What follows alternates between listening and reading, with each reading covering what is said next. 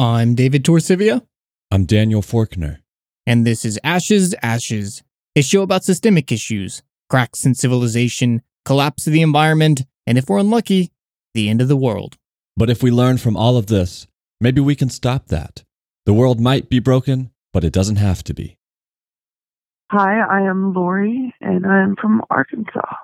I actually worked in the healthcare field. I worked in it when kind of the opiate thing really started. You know, when the pharmaceutical companies were pushing the doctors to prescribe the opiates. And I worked in the emergency room where we were constantly kind of curious as to why every patient that came in left with Vicodin. And so I saw that really begin. And then, of course, my personal experience started when I was put into pain management 13 years ago. And so I've seen it change. I've been through it as they come out and declare this a crisis, when actually, you know, pulling back on the narcotic prescriptions is what's causing more problems. It's what's sending chronic pain patients to the street, you know, where they're having to turn to heroin because they can no longer get the medicines they need and that they were formerly prescribed, you know, and then we have overdoses due to fentanyl. And so I've kind of seen it all happen. We just heard from Lori, and we'll be hearing from her throughout this episode as we trace the history of what is referred to as the opioid crisis in America. And David, this is the final chapter of our three-part series on the American healthcare system. Part one being Bill of Health, where we discuss the direction healthcare in America has gone from one of social good to one of profits. Part two, Pill of Sale, is where we talk about pharmaceutical companies. And of course, we encourage all of you to check these episodes out if you haven't heard them yet. But for now, stick with us. This episode in particular is what really drove us to produce those other two episodes, and honestly, a lot of the ones that we've had so far in this show. Because the opioid crisis, and yes, it absolutely is a crisis. In fact, more people die from these drug overdoses than die from gun violence, including suicides in the US in the past year. In 2016, in a single year, deaths from this opioid crisis were more than the total combined U.S. military deaths of the Vietnam War and the Iraq War combined. So this should be clear, it's absolutely a national crisis. And what brought this crisis on are so many of the topics that we've addressed in this show. The American healthcare system, the way our doctors and hospitals run, the pharmaceutical industry, and the gross incentives that exist in that field that allow these companies to take advantage of people and deny them the treatments they need by making them simply too expensive. The global trade that exists around the world, allowing these dangerous drugs to flood from one country to another. The work conditions that push people to force themselves to work through pain, requiring these drugs in the first place. There are so many elements of this story. And it's really, like Daniel mentioned, a microcosm of our world today and the crisis and collapse that we are absolutely all facing every single day. And although some of the underlying causes that have led to this crisis are not unique to America, we have for so long taken a very unique approach to drug use in this country in ways that really exacerbate these types of problems. And it has truly created a unique situation that no other country has come close to facing. Every single day, close to 200 people die from an opioid overdose, a number that is expected to climb. The United States consumes more opioids than any other country in the world, and by an enormous margin. Our per capita daily opioid dose is almost 67% higher than the second highest consuming country, and close to 100% higher than the third. Of course, David, like so many of our topics, the biggest impacts fall disproportionately on the poor and vulnerable classes of our society. A paper published just this year in the journal Medical Care looked at the nationwide pool of disabled Medicare beneficiaries, and they found that lower county median household income, higher unemployment rates, and less income inequality were all consistently associated with more opioid prescriptions, with higher daily doses, and of course, correlating with that are much higher rates of opioid overdose fatalities. In part two of this series, Pill of Sale, we go in depth on pharmaceutical companies in America, but it's worth pointing out the role they have played in specifically spurring the opioid misuse in this country.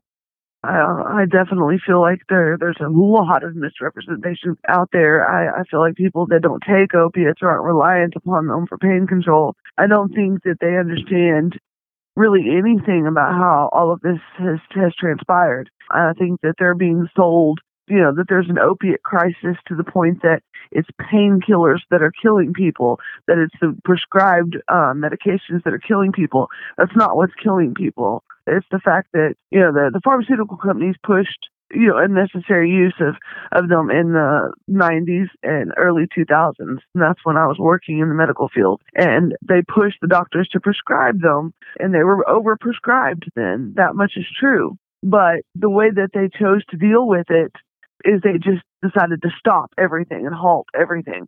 And I think that the pharmaceutical companies now, they're not hurting. They're making up for any loss that they may have suffered in less prescribing of the pain meds by being in the recovery business now. They're making up for their loss in Suboxone and Methadone. It's really sick what the pharmaceutical companies have done. And I think there's so many people out there that definitely do not understand just how much of a role they played in this. And I think that they don't understand that there are people that have true need for, opiate medication, because it's honestly right now the best thing that's offered to people in pain to help them. They haven't come out with anything else. And the pharmaceutical companies did that on purpose when all this started, because they created addicts because that was guaranteed customers every month. They knew what they were doing. If you haven't heard it, you might want to listen to our episode number 11, Designing Deception, in which we discuss Edward Bernays, the rise of public relations, and the way that companies get us to consume their products, not necessarily by directly marketing them, although that is part of the process, but more importantly by influencing community leaders and indirectly shaping our entire lifestyles. And the way that pharmaceutical companies went about flooding the public with opioids follows this formula to a T.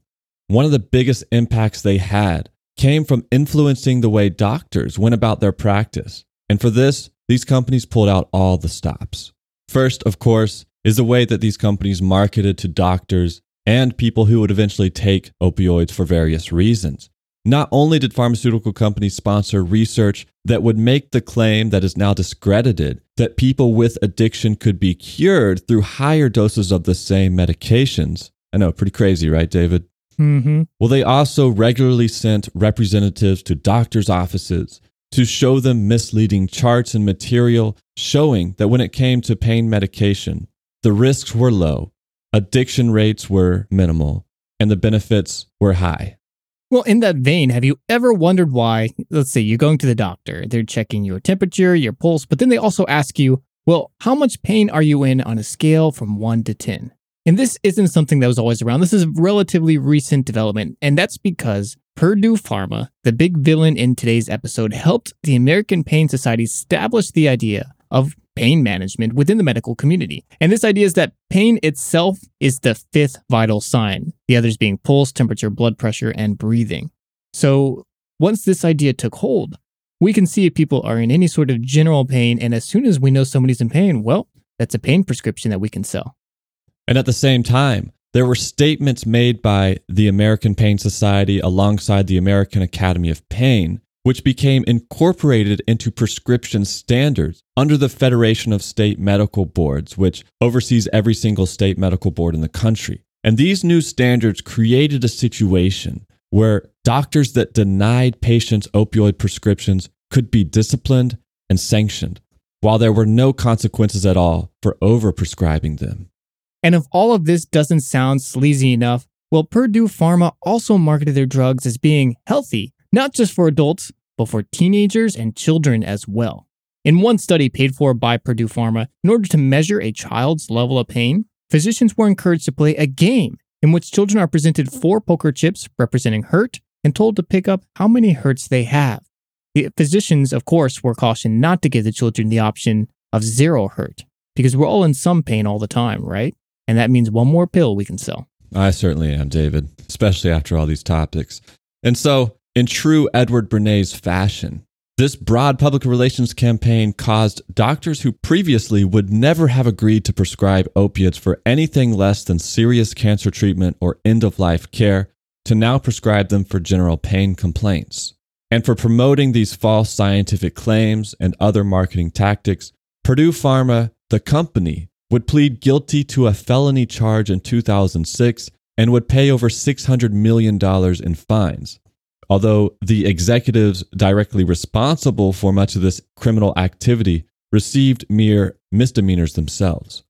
And these types of lawsuits have continued. Just this year, 6 states filed new suits against Purdue Pharma. And many other companies are also on the hook for these irresponsible marketing claims and practices. And it doesn't take a genius to realize that this marketing had dramatic effects in exactly how doctors were interacting with their patients, their pain, and their prescriptions. Very quickly, we found many doctors were overprescribing drugs. And we learned from this problem, we made some changes. We might have overreacted and made things even worse, but we'll get to that later on in this episode. But for someone like Lori, who has massive amounts of chronic pain, taking opioids may be the best option for her. But for others, the risks may not justify their use. But the ways that these pharmaceutical companies marketed these drugs gave far too many physicians the illusions that they could be prescribed freely and safely, while doctors with loose moral standards realized they could actually make lots and lots of money by what is essentially dealing opioids. And the most infamous example, of course, comes from Florida's pill mills. And it is impossible to exaggerate just how many opioids have been sold out of these walk-in clinics and pharmacies in Florida. Okay, Daniel, pill mill, that is a ridiculous name. And I think we really need to clarify, because as silly as that sounds, these are really the factories that got this opioid crisis kicked off. So let's talk about what these are.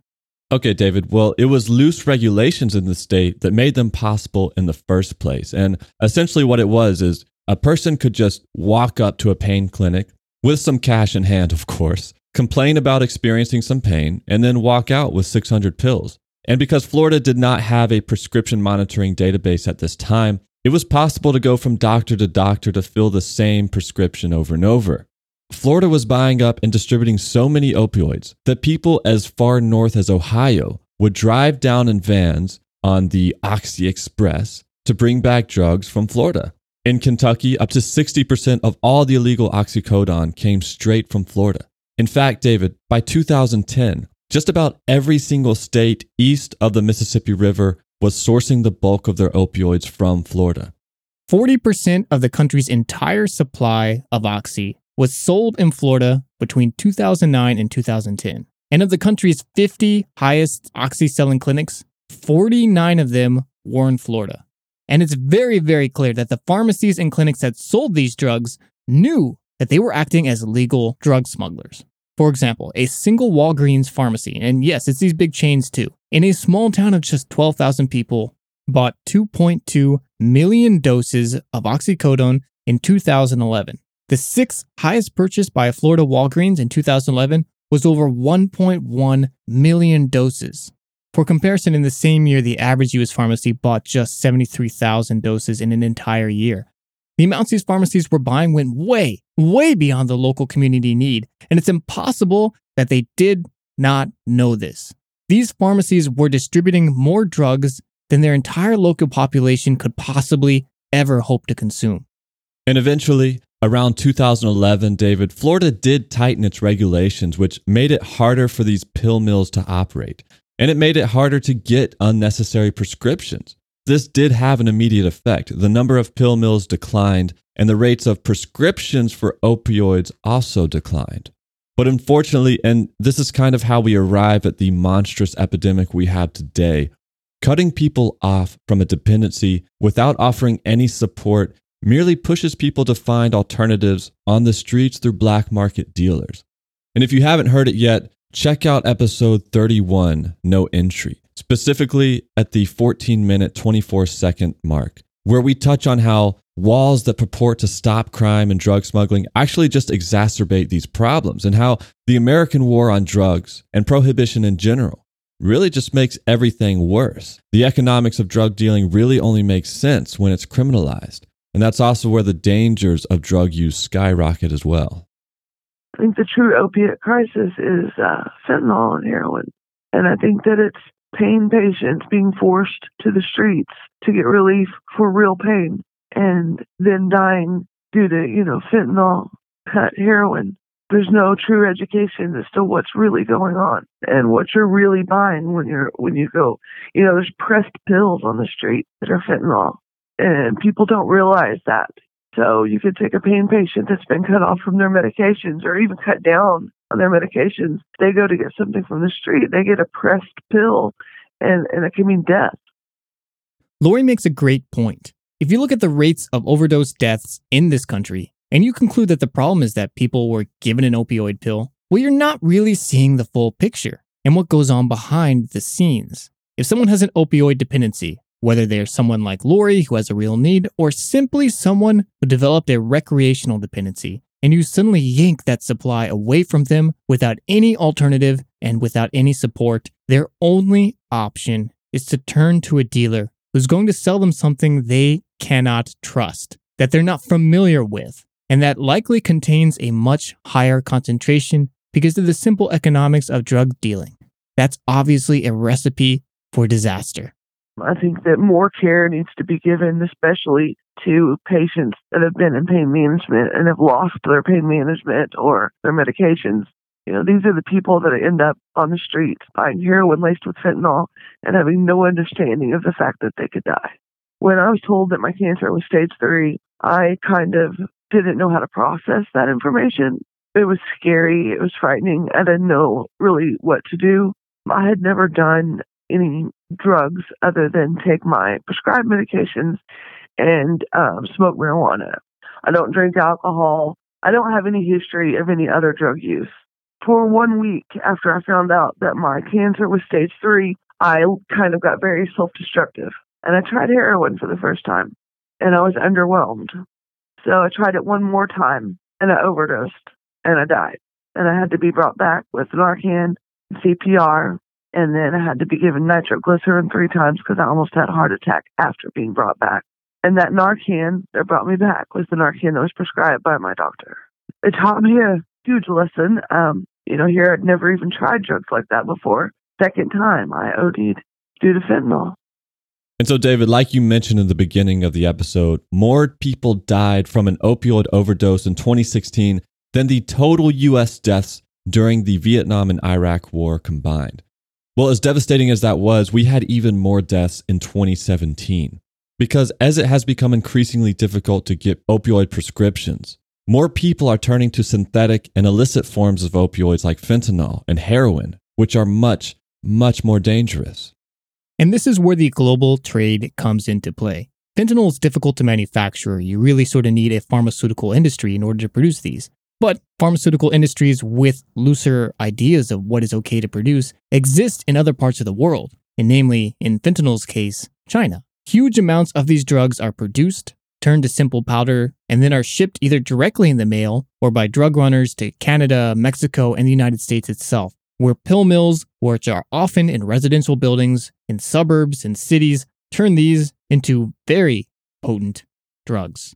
These pills, they look just like anything you'd buy from a pharmacy, but these are just made in a kitchen somewhere.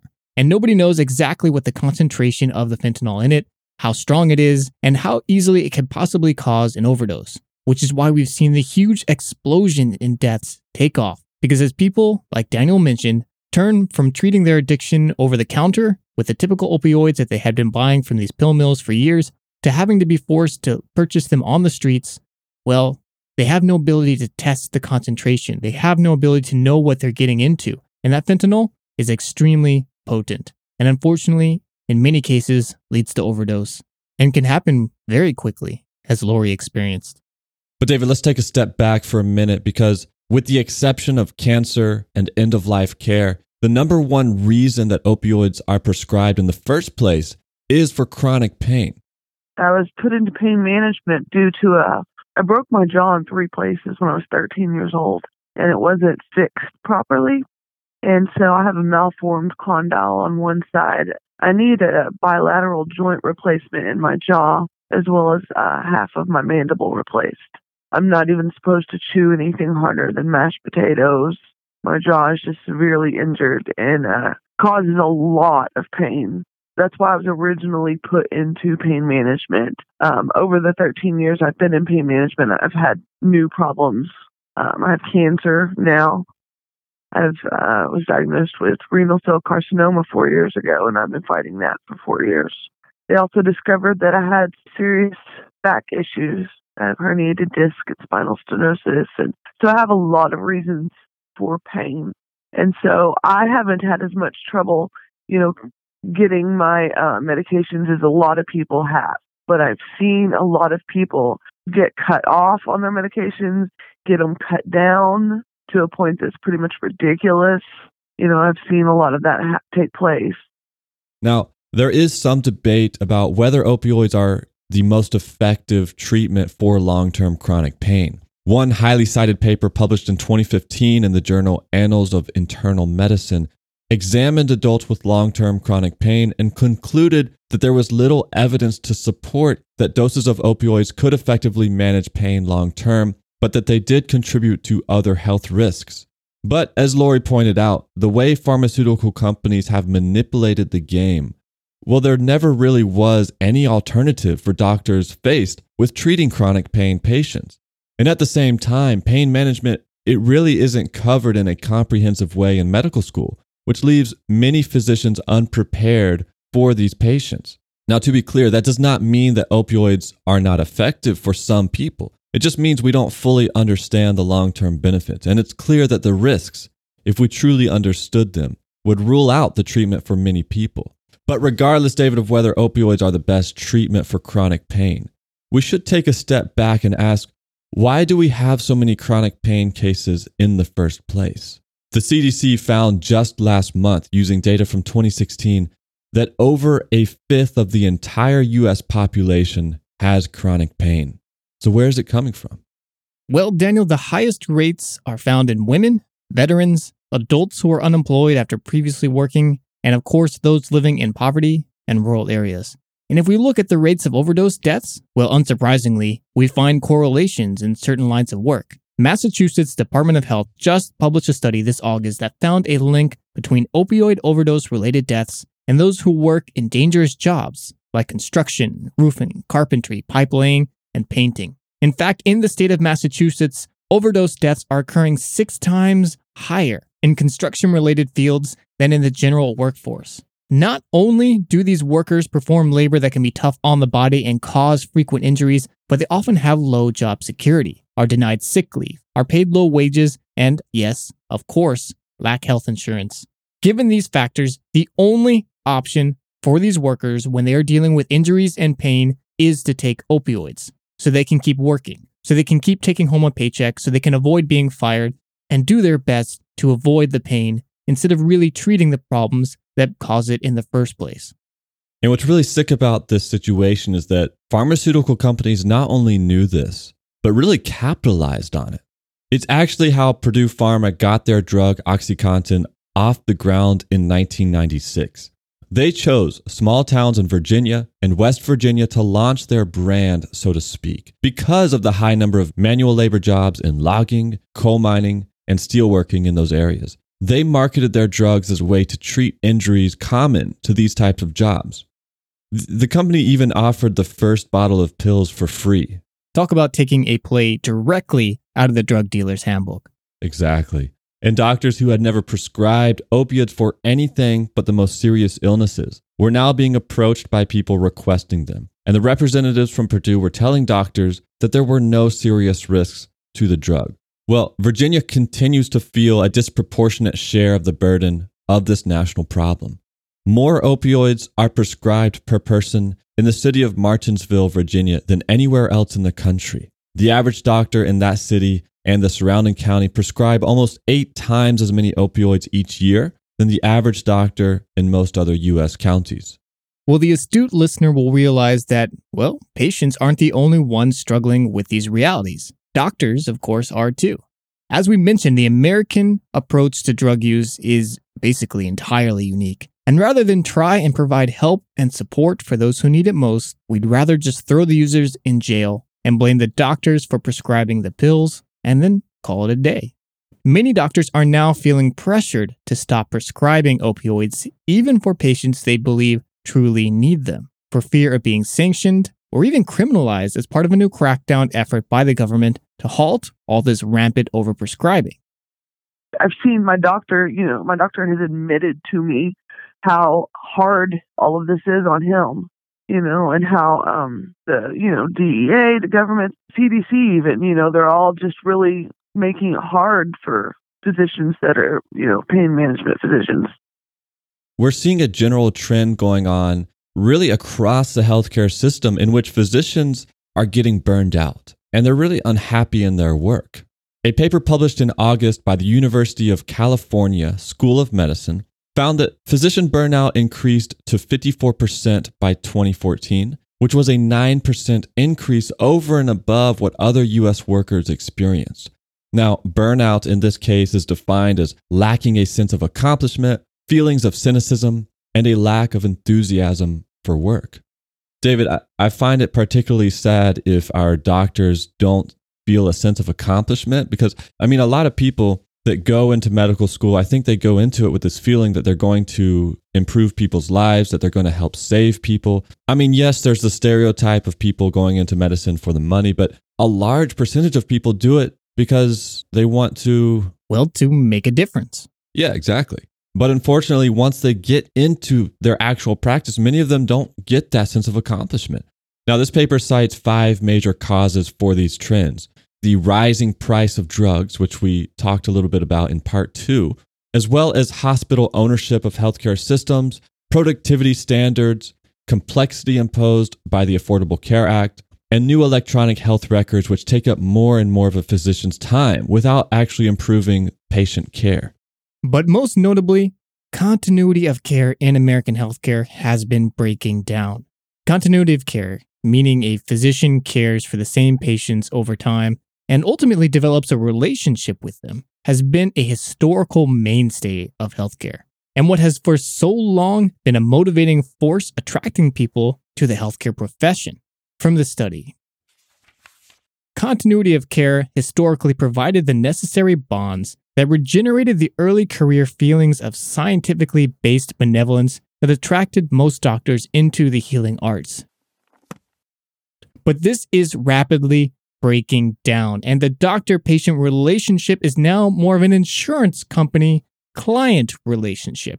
Not only are doctors like Lori stressed complying with government demands to cut back certain prescriptions, but insurance companies themselves often define what care a doctor is and is not allowed to administer because of those financial reasons that we discussed in Part 1 Bill of Health.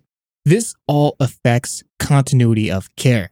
Patients change doctors more frequently than ever, in part because employers change insurance companies often, which means a physician a patient was seeing can suddenly become out of network and they are forced to switch. And also because since fewer physicians are going into private practice, patients are being assigned to various doctors based on the whims of a hospital-owned healthcare system. This is such a significant factor to me, David. And I know we're getting a little bit off topic here from the opioid situation, but when you think about what a doctor has been historically, it's someone that got to know you, someone that formed a relationship with you, maybe knew your family, and therefore could give you the care you needed because they understood your history, they understood how you might react to certain treatment. And I think most people want their care to be like that. But we find ourselves in a situation in America where people are not given the choice necessarily of the doctors they see, but yet we're given this illusion that we have this infinite choice. Again, the insurance complexity is presented to us as a free market in which we can choose anything we want, and our freedom is limitless here. But again, I think it's important to emphasize the point here that what people truly want is not a faux market of 5 different payment options for insurance while having restricted care. I think what people truly want is the ability to go see any doctor they want in any facility they want without having to worry about whether or not it's contractually permissible. The doctor said, oh, she needs this test, and I had the test, So there's that. And the other thing I'd like to mention, and this is another lie that is perpetuated, we have total freedom when it comes to choosing doctors here, okay? I lived in Toronto for most of my working life. And I changed jobs pretty regularly because I switched career courses a couple of times.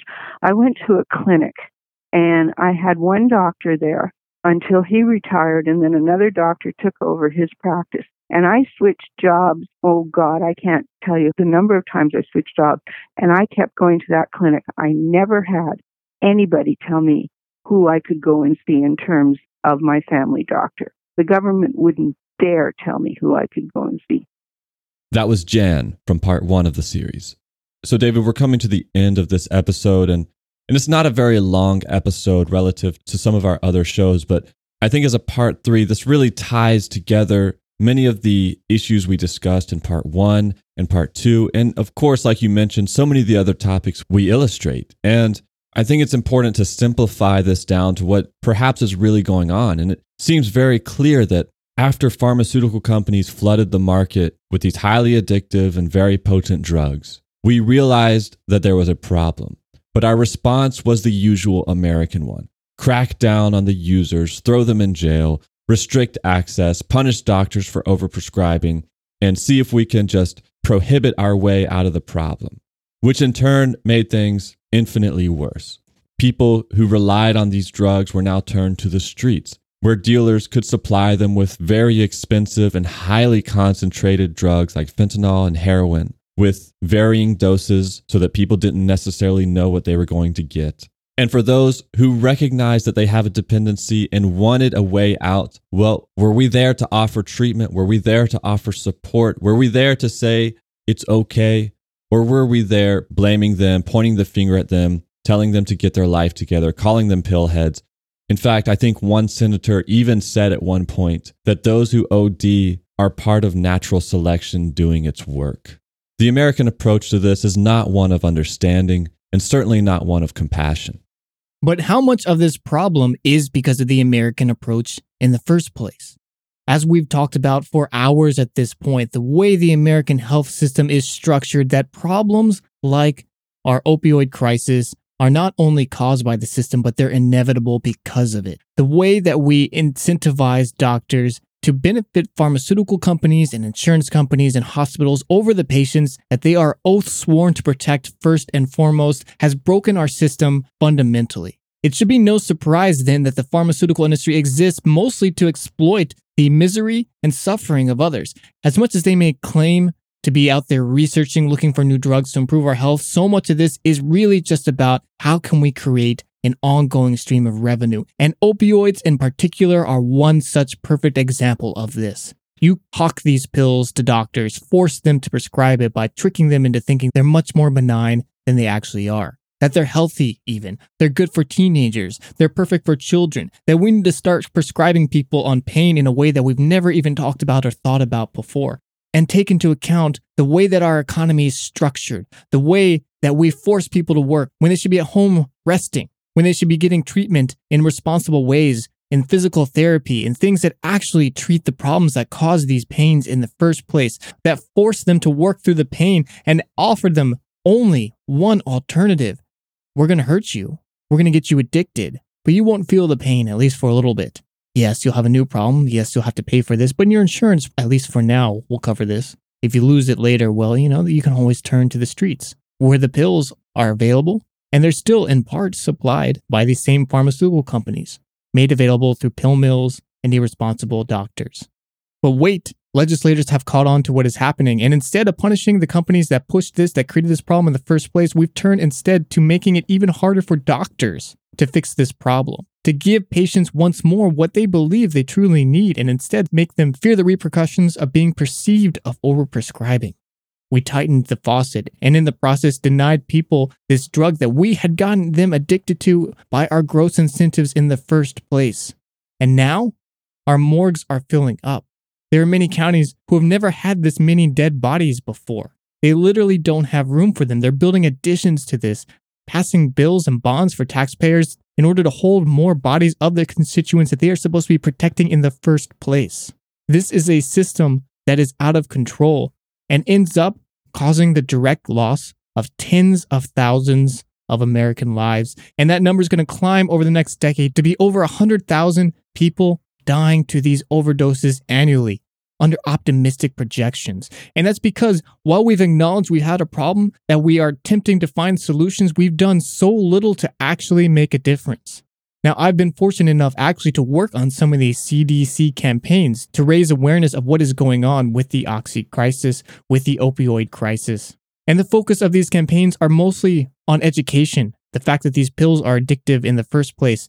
But that's not the problem. We understand the addiction inherent in these things, but people feel like they're forced to take them, to turn to them. And this drug crisis is unlike all the other ones we've seen so far. And yes, this country has constructed most of its drug crises through irresponsible legislation and the action of the government in treating them or persecuting them or creating the problem in order to drive votes. It's true. But for the most part, those were focused on minorities. And the media never responded well to that. But now, the opioid crisis, by and large, is affecting, yes, still, those in poverty, but many, many more white people than the other drug crises have before. And that's caught people's attention. As gross as that is, the media is trumpeting this opioid crisis, talking about the problem. Type it into Google, you'll see opioid crisis. How many articles are written about this? And for good reason. Again, this is double the amount of people who are killed by guns every year in the United States. This is more people than were lost in the Vietnam and Iraq War combined annually. It is a crisis, absolutely. But the fact that we only pay attention to what it is because of the people, the color of their skin who are dying, is part of the problem that we have in the first place. This is wholly different because the people in this crisis so often feel like they can't reach out because of the way that we've treated drug users in the media before. They hide their addictions. This is your piano teacher. This is your plumber. This is the person who serves you food every day and has aching feet and was forced to take opioids to stay working and finds themselves addicted and buying them off the street afterwards when they can find their pills no longer. This is something that affects families, the middle class. Even the rich find their numbers slowly falling because of these overdoses. These are your neighbors. And if we remember that, and we remember that's how we need to perceive all drug users, as people within our community who are desperately out there looking for help and not treat them as an other, then we can actually start working towards a solution. These are victims of a healthcare system, of a pharmaceutical system, of an economic system that is out of control and more than happy to chew people up, spit them out, leave them lying without a spot in the morgue because there is a profit to be extracted from that individual's life. And David, you mentioned the addictiveness of these drugs, and I think addiction is a topic that really deserves its own episode. There's a lot that goes into it, and it's perhaps out of the scope of this 3-part series, but I do want to mention that when we focus purely on the amount of drugs or accessibility of drugs within a community, we're not seeing the underlying causes of addiction. We have to look at the well-being of people in those communities to really understand what's going on. And Johann Hari, who has written a couple books on depression and addiction specifically, he's provided some clues as to how we have misunderstood addiction, not just in America, but around the world. Beginning in the 80s, there were a series of studies carried out to measure the addictiveness of cocaine and other drugs in rats. Now, researchers put rats in cages, and inside those cages were water bottles laced with cocaine. And what they found is that once the rats got a little taste of the cocaine, they would drink from that bottle over and over until they died. This happened time and time again, and it helped inform us of the dangers of addictive drugs.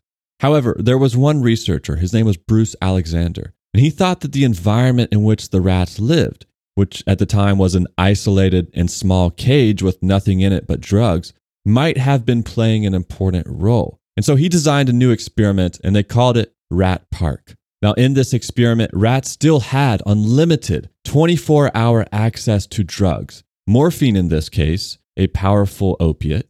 But instead of being stuck in a cage, the rats were free to roam around, play with toys, and most importantly, interact with each other, have sex, and do all the things a social creature likes to do. In this environment, the rate of morphine consumption among rats dropped dramatically, almost 25 times less than the caged rats, and there were no overdose fatalities that occurred. Now, this experiment and others like it have led researchers to conclude that it was not the drug itself that was dangerous for the rats, but it was isolation and the breakdown of all the things that make up a quality of life for a rat. And are we so different? I think there are a lot of clues in the life circumstances of the people this opioid issue impacts the most. Just look at how Purdue Pharma got its signature drug off the ground by targeting people in low-income, injury-prone industries that have low job security. These are people who, by definition, lack support. And that, I think, is really what this comes down to. Look, every individual has a unique circumstance in life with unique needs. Not everyone needs the same support, but we have a society intent on dismantling every form of support, every form of solidarity, every form of community. When almost half the country has nothing in savings, has experienced declining financial stability for decades, and struggles to maintain a roof over their heads and food on the table, when people everywhere are stuck in the so-called gig economy where there is no such thing as sick leave or workers' compensation, where your boss is an iPhone app and your only colleagues are people you've never met who are all being rated against you, and when under these types of conditions, the door is flung open for large, profiteering companies to target our most pressing vulnerabilities and weaknesses. Is it any wonder we have mental health and dependency problems? Is it any wonder people turn to the only thing available to them to help manage their pain? This issue goes beyond unscrupulous doctors. This issue will not be solved by throwing poor and vulnerable Americans in prison. This issue can only begin to turn around when we halt the systemic violent assault on the mental, physical, emotional, and communal health of every American. And if we do that, maybe we can stop the assault on the rest of the world as well. And David, you mentioned that the victims of this broken system are hiding. They're ashamed to have their dependency found out. But when I talked to Lori, I asked her if her friends and her family and her community support her in this time of struggling, this time where she's facing cancer, chronic pain from a surgery gone wrong, and other health issues in her life. And this is what she said. I don't even talk about it with a lot of people in my life.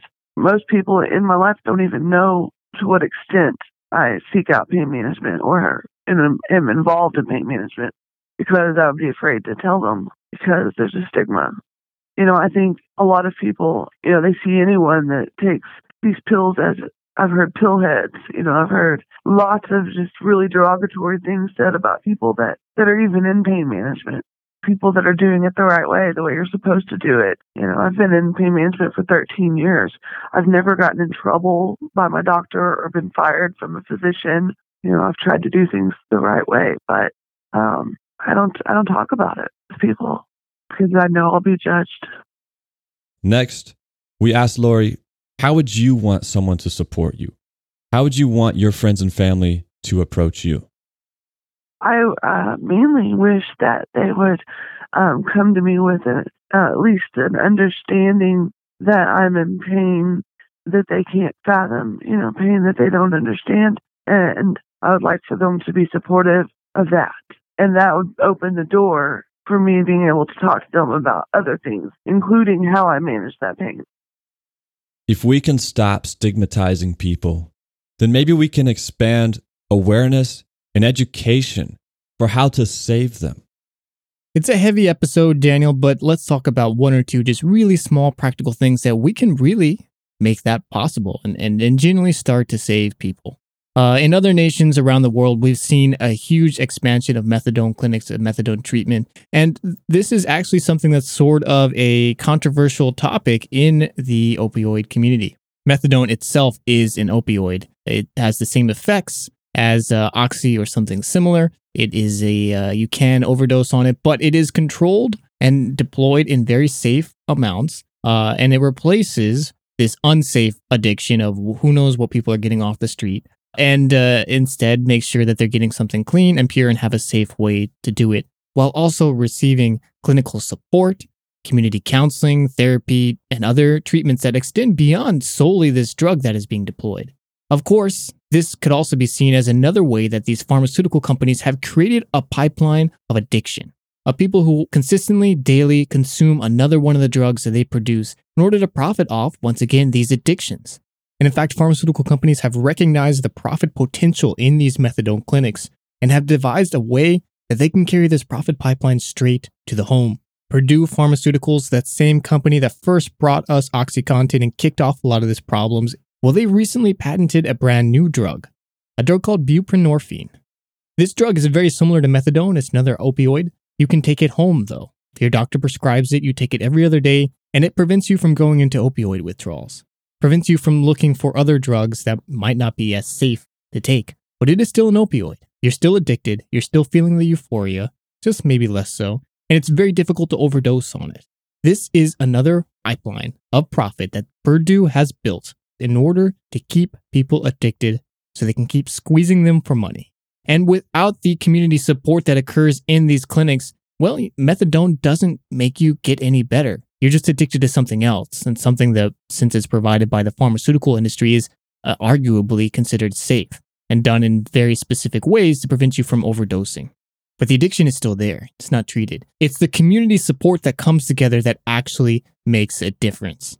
And that's the thing that's lacking in so many places, especially here in the United States. And that's why this stigmatization is so important. If we can get past the idea that these are drug addicts, that these are people who are doing something that is harming them, and whether or not that's true, I mean, absolutely, taking these drugs, overdosing on them is not good for you. But we need to remember that something pushed them to do that. They felt like they had no choice and they ended up down this path. And just because they made a wrong decision, even if that was the only decision left to them, doesn't mean that we cut them off. It means that we need to come to them and support them even more. Because if we were in that situation, that's what we would want. That's what we would need. And that's what Lori is sitting here telling us.